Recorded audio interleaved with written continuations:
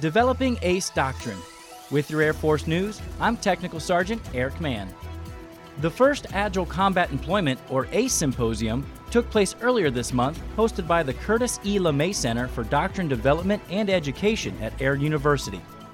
In his opening comments, Major General William Holt, LeMay Center commander, called ACE a scheme of maneuver used to generate combat power, safeguard assets, and confuse enemies.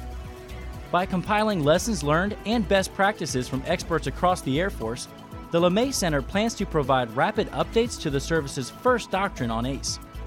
The concept grew from the National Defense Strategy, calling for development of a lethal, agile, and resilient use of forces. The doctrine will continue to be updated as the Air Force finds new innovative actions within ACE. That's today's Air Force News.